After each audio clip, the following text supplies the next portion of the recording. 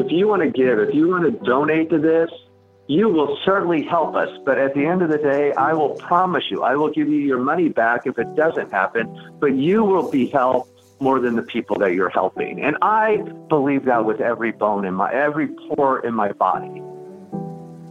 Hi, I'm Jeff Krasno, and welcome to Commune, where every week we explore the ideas, values, and practices that bring us together and help us live healthy and purpose-filled lives.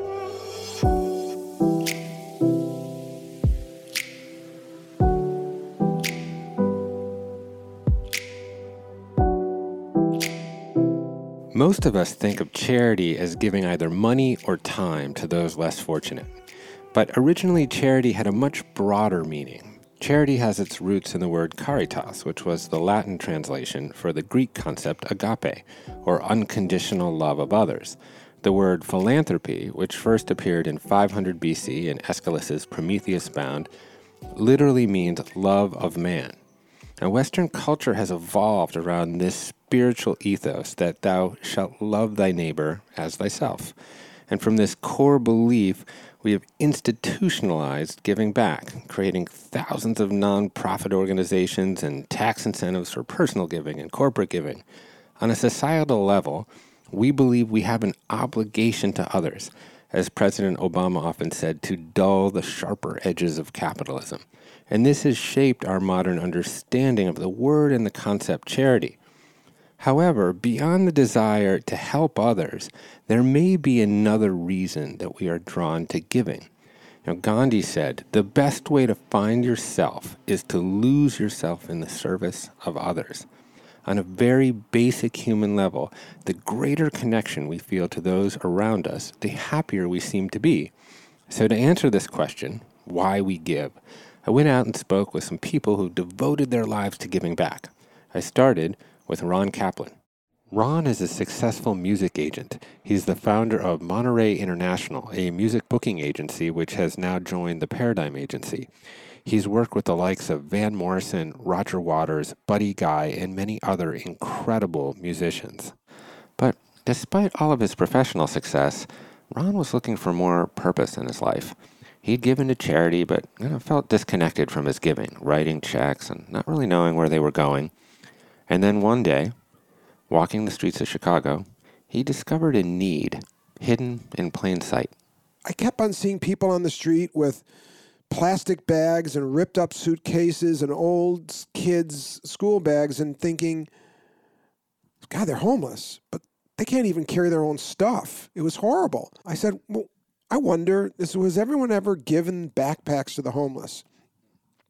So I went online and I did some research and I realized, they're giving them recycled school bags or just things you could get at a department store or Kmart or whatever. And I said, I should try to think more about this. And then it's just so happened, one of my clients who was playing a show, one of their fans was the owner of High Sierra. High Sierra is a maker of backpacks and bags, typically for hiking and camping. And I saw him a couple times, and then this was right at Christmas. This was right around the holidays, 2011. I saw him at a show backstage. I said to him, look, I said, Hank, I have a question for you. What would you think if you and I partnered and made a backpack specifically for the homeless? And I expected him just to look at me and go, you're out of your mind. But he said, okay, come on over to the headquarters, which was outside of Chicago in the suburb.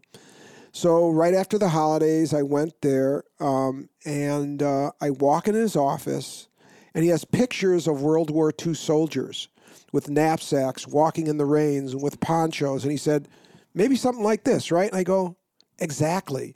Ron got to collaborate with lead designer Mike Angelini on the creation of CityPack, a backpack specifically designed for the homeless. The first pictures were pictures of a backpack that had an integrated poncho because it's raining, and the poncho was integrated in the bottom of the bag, and it would come out and cover the body in the bag. He figured that a bag like this you need to have it safely to your body.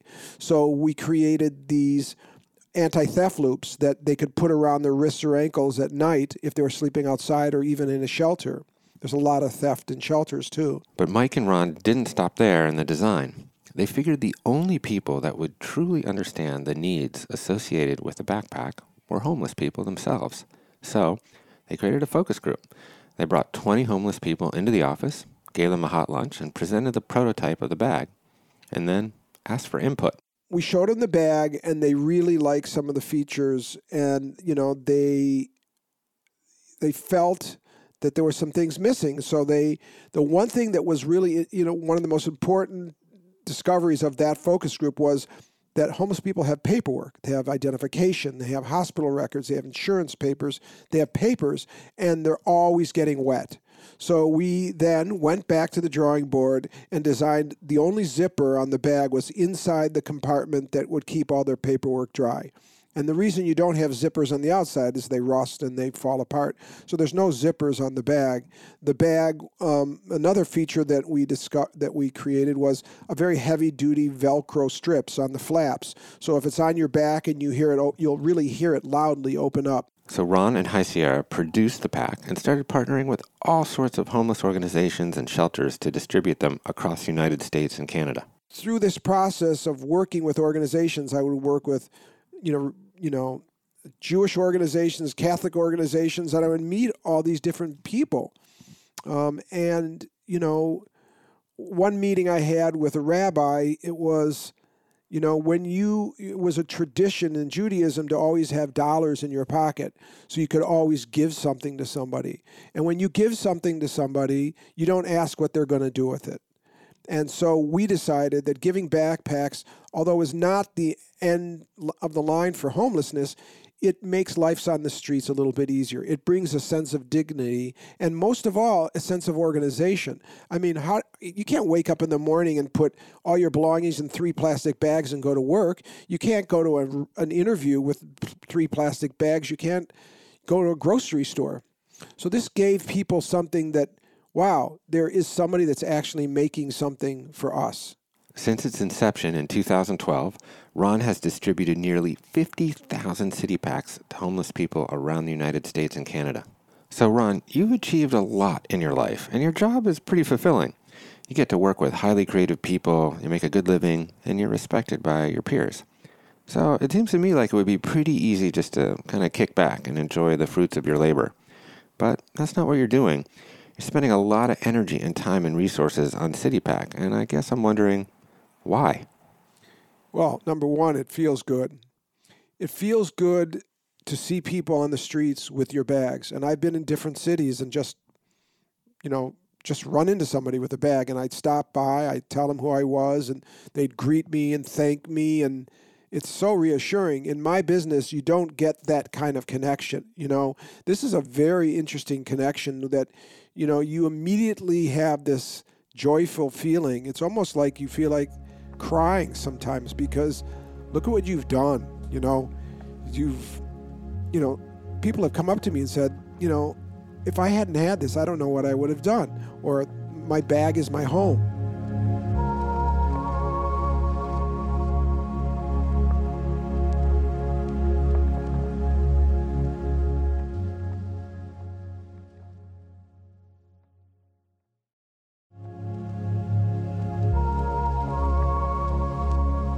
I was so inspired by Ron's story that I bought 50 city packs from him to distribute at the Church of the Blessed Sacrament here in LA.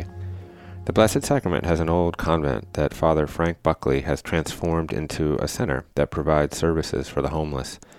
So last year on January 1st, I took my 3 daughters down to Blessed Sacrament to a New Year's Day party that Frank had organized for the homeless community. Now, there were all sorts of complaints from my kids. Most humorous comment, "Dad, why are we going to a church on a holiday?"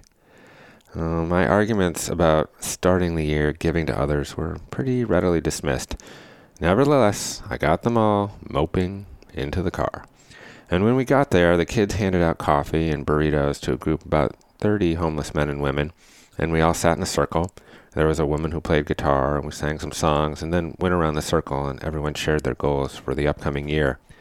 Most people's goals were about getting off the street. And we put on a boom box with some 70s disco music, and everyone started boogieing. My young daughters danced totally freely with the group, like swapping partners, people were holding hands, hugging. And, I wondered how long it had been since any of these people had ever interacted with children, let alone feel the fresh skin of a child.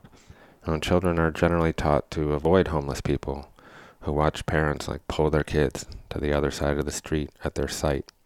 But on this day, these folks were laughing and smiling, and for a few moments they felt safe, able to be vulnerable and joyful.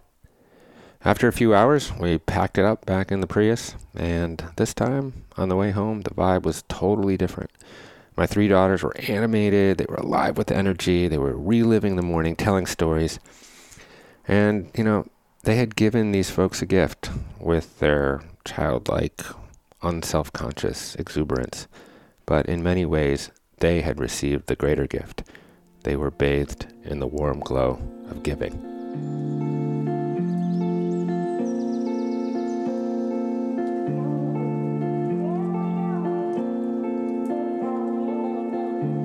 Father Frank had created something really special at this church. The Church of the Blessed Sacrament is located smack in the middle of Hollywood. And while Hollywood is famous for movie stars and glitz and glamour, today's Hollywood is pretty rough. There are a lot of homeless on the streets and a lot of drugs. Now, 7 years ago, the Blessed Sacrament received a grant from the city to renovate the church's old convent, and this gave Frank an opportunity to reimagine how to treat the homeless. As a clinical psychologist, Frank developed a unique approach. Instead of focusing on what is wrong with someone, he focuses on what is right. I caught up with Frank and asked him about the mindfulness program. I guess this model is different because it's really based on wellness and building on people's strengths. And I really think at the heart of it all is losing this whole thing of Department of Mental Health and diagnoses and what's the problem. And it comes out of work Herb Yalom did at Stanford. He's a clinical psychologist, expert on group therapy. And he said, you treat a diagnosis very little as possible. You treat the human person, anything becomes possible. So it's really about kind of that Jesuit thing of treating the whole person, body, mind, soul. Can you tell me a little bit about that? I mean, you mentioned mindfulness. Are you actually leading mindfulness sessions for homeless people? Yes. And believe it or not, to my surprise, 15, 20 years ago, when I was at Jesuit in formation, I did a mindfulness class. I was at an all-boy private high school for high school seniors, I think it was. And they were so awful in the mindfulness group. I thought if I could get through it, I would never do mindfulness again. And I kind of kept to my promise. And that's when I went to Kripalu and got to learn how to teach yoga. And then the kids love yoga, So I never looked back until maybe 5 years ago, I was at Homeboys and then here at the center. And I was asked to do a mindfulness class. And to my surprise, I think because people's life on the street, Jeff, is so chaotic that they absolutely love mindfulness. So it's really my favorite group of the week. Every Tuesday at 10, we lower the lights, we light a candle, put some Tibetan bells on, and then we sit for 20 minutes and we have green tea afterwards and talk about what the experience was like. And it's kind of amazing. People on the streets actually do a lot better than I do. They're really, it's really a good experience. And have you started to see positive progress and effects with some of the folks that have come in on a regular basis to the center? I mean, Jeff, honestly, it's on a daily basis. I know all the research because I'm a clinical psychologist, but to actually see the transformational possibility of relationships. At the end of the day, that's what transforms people. That when people start connecting, it's you just get out of the way and the miracles start to happen. And right. I mean, I could tell you today, I had a guy who's been a regular here. He got arrested because he was drinking and he was in someone's backyard and the police took him. I wrote some letters to the judges. Anyway, he got out. he was back in the group today, and we do this. It's the number one evidence-based practice for flourishing called WWW, What Went Well. And you have to, with no negativity, name 3 things that went well.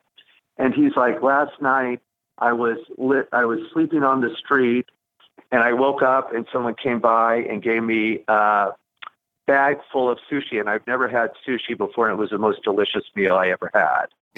Those stories, when you hear them, they just fill your heart with joy, I wonder because, Frank, you have to work every day in kind of some very depressing and difficult situations. But every time I talk to you, you seem just kind of full of energy and in joy. And I wonder if kind of what you do, despite it being kind of difficult, kind of energizes you or wires you in a way around your giving. I mean, have you thought about that? Why do you do what you do? Interesting, Jeff. I just did an 8-day in Santa Cruz, an 8-day silent contemplative retreat with a German Jesuit that's a model from a 90-year-old Argentinian Jesuit who was in a prison camp. And it was no talking, no reading, no praying for 8 days. And after day 2, I was ready to get back in my Toyota and come home. It was too much silence. But I kind of stuck around, and it really gave me a little insight into why I tell people all the time I feel like the luckiest Jesuit alive because of the work I get to do. And if there's been anything that's been challenging with this work, Jeff, and I think you'll get this living here in LA, like as soon as people know you're a clinical director of a homeless center, I just met with a federal judge last night, the first thing they want to know is, how do you solve homelessness? And I usually want to jump on my bandwagon of treating the most chronically homeless, blah, blah, blah. And it really goes nowhere. And what I got on this retreat, kind of like on day 8, the very last day, was, let's see, how do I want to say this? Dorothy Day, who started the Catholic Worker, she used to always say, God will not judge us by our successes, but how faithfully we serve those on the margins or the periphery. And what we do here best, Jeff, we don't house a lot of people at the end of the day. We do get some really chronically homeless people housed, and that's amazing when it happens. But I think what gives my life joy is we get to open the doors to people who are literally living on the church steps, underneath the freeways, and we get to open the doors, enjoy a little community, connect with each other, share together in ways that most people don't get to share. And, at the end of the day, it's I can't wait to get to work. We have this sort of modern understanding of charity, which is kind of this, it's very institutionalized, you know what I mean? But when you go back to Caritas, or some of the original concepts of charity, in the Old Testament even, it's really about unconditional love of man, of our fellow humans. And it speaks more to the hardwired need that we have for connection. It's not to keep quoting Dorothy Day, but I just read a book on her, and I think she's exactly right. We've all known the long loneliness, and the only solution is community.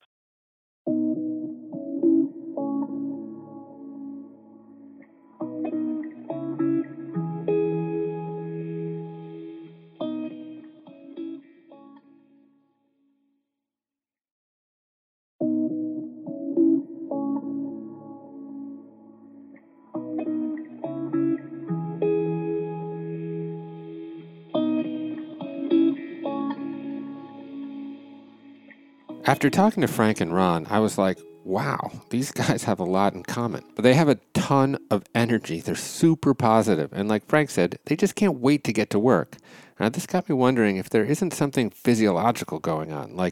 what's your brain look like on charity? To answer this question, I talked to Dr. Jordan Grafman, a neuroscientist at Northwestern's Feinberg School of Medicine who has conducted studies on the brain and giving. So we asked healthy volunteers in this particular study to do a task where they would get a certain amount of money, real money, and they would decide whether to spend that money or to withhold that money from certain organizations that maybe they agreed with, organizations that they didn't agree with, and then we would really donate that money.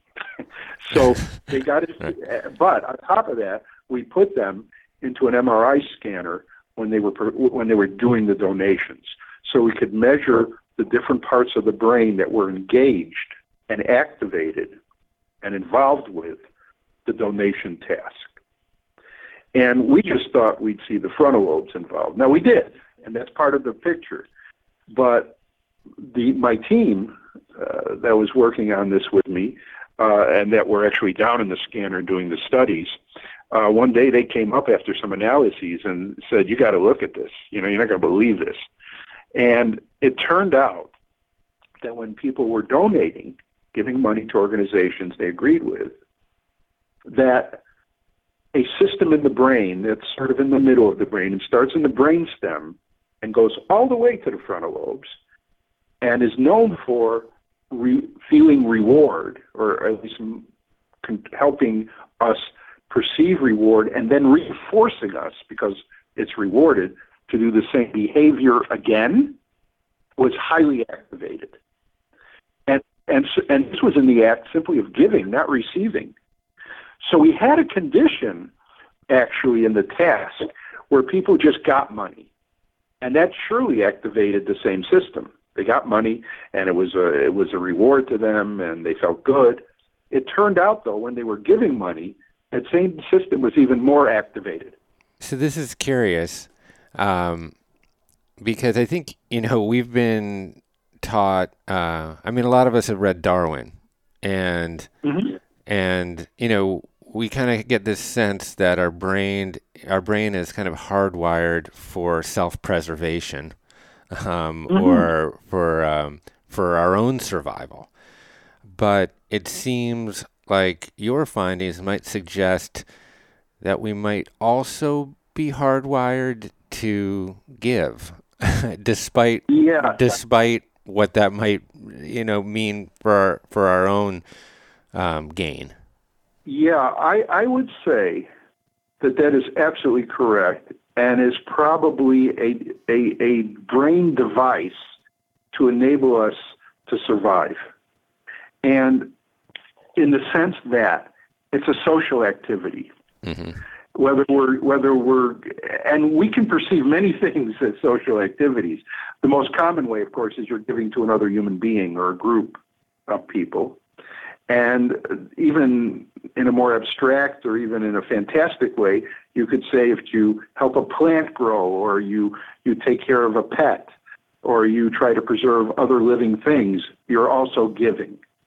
And so that act of giving, I think, to many people in modern times, probably tries to ensure a sense of cohesion or membership or involvement with other beings. And I think there was something that was very important in those actions that led the brain to incorporate that into the reward system. Because if you go back and you say, okay, I get that, Jordan, let's go back in evolution and go to the very beginning. And here we got hunter-gatherers, and people are trying to cooperate to get enough food to live through the week. They have to protect each other from perhaps warring tribes or predators. And in that case, you're really looking out for yourself and your immediate others when you're sort of sharing and giving. The elements there are quite primitive and very crucial to survival. But we live now, for the most part, in a much more comfortable and complex environment. And in that kind of environment, the very anterior part of the frontal lobes becomes important to helping us control our motives to just help ourselves, versus doing something that you're just going to give to somebody. And you can see this sometimes in its most dramatic form when you see anonymous donors. That is, they give to an organization or a person, and they just don't want to be recognized for what they're doing. Now, even in that case, you could perhaps argue if you may have a religious motive for doing that you're not worried about somebody else in this life caring whether you do it or not, but you're worried about whether your particular version of God cares. So it's hard to rule out every possible reason to engage in philanthropic behavior. But one thing we do know, that there's a happy medium of this behavior where it really does help other people, besides helping us feel better about ourselves. So the brain is at least partly designed to promote this kind of behavior. Right. And, I think a lot of people are familiar with kind of their opioid receptors as it pertains to kind of endorphins and engaging in, activities like exercise or, I don't know, eating chocolate or something like that. Sure. Is there a parallel there between different kinds of activities and what you've seen in your studies around the brain's chemical reaction to giving? Sure.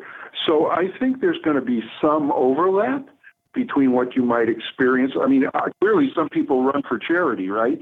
That's sort of the optimal engagement, right, because you're getting the endorphins and all the other chemicals by giving as well. But I mentioned oxytocin before, and when that's released in greater amounts, it certainly helps not just humans, but other animals as well, bond to each other. And probably that shows up in greater trust, etc. But it's very interesting, and we haven't done these studies, but they're well known, where what motivates somebody to give sometimes is not learning numbers or facts. It's not knowing, given the example you gave earlier, it's not knowing that say 100,000 people are dying of AIDS in Africa. It's showing the one person who's dying of AIDS. Right. And you make that connection, and it's likely that a lot of charitable giving begins in an evolutionary sense with working one-on-one with a person. You're not worried about millions of people or hundreds of thousands of people there. You're worrying about the person that you and that other person you're hunting, or you're worrying about somebody who wants to really go out of their way to cook you something better. And so you're worried about that person. And so it starts with an individual relationship. And I think we still have in our brain that as a primary motivator for charitable giving, even if we like to say we know it's a big problem. We're still touched by that individual. And there's lots of research that shows people give more under those conditions. Yeah, there's a great charity called Kiva. It's a microfinancing platform that allows you to give to a specific individual or group, and you can log into their profile and check on their progress. And that leads actually perfectly into our takeaways for today's show. Now, it's pretty clear that giving to others is also giving to yourself, but not everyone can devote their entire lives to giving back like Frank and Ron. And so here are some helpful tips that can maximize your happiness around giving. Number one, give to specific, tangible projects. This provides you with a feeling of direct impact, like the Kiva example I gave, where you can give directly to a person or a group and connect with the direct effects of your giving. Number two, give frequently and in smaller amounts. Now, studies have shown that fulfillment around giving is not connected with the size of the gift, so giving on a consistent basis maximizes happiness and keeps you engaged. And lastly, give without expectation.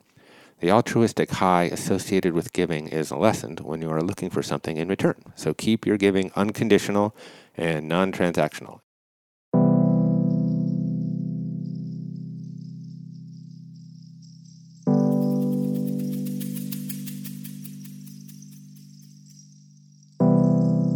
Again and again, we hear about how happiness around giving is tied to this primitive need we have for connection.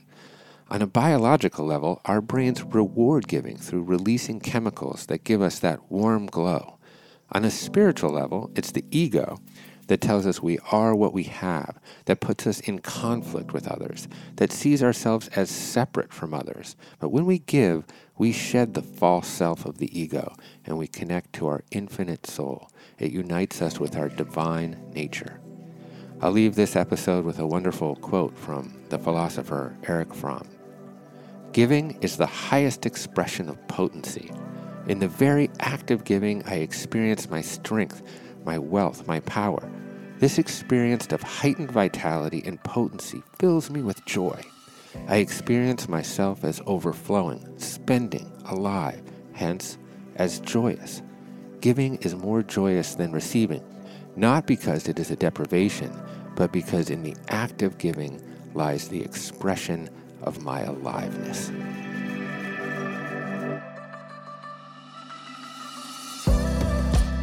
That's it from the Commune for this week. Please subscribe on Apple Podcasts or wherever you get your favorite shows. And maybe drop us a review. It'll make my mom proud. I'll see you next week.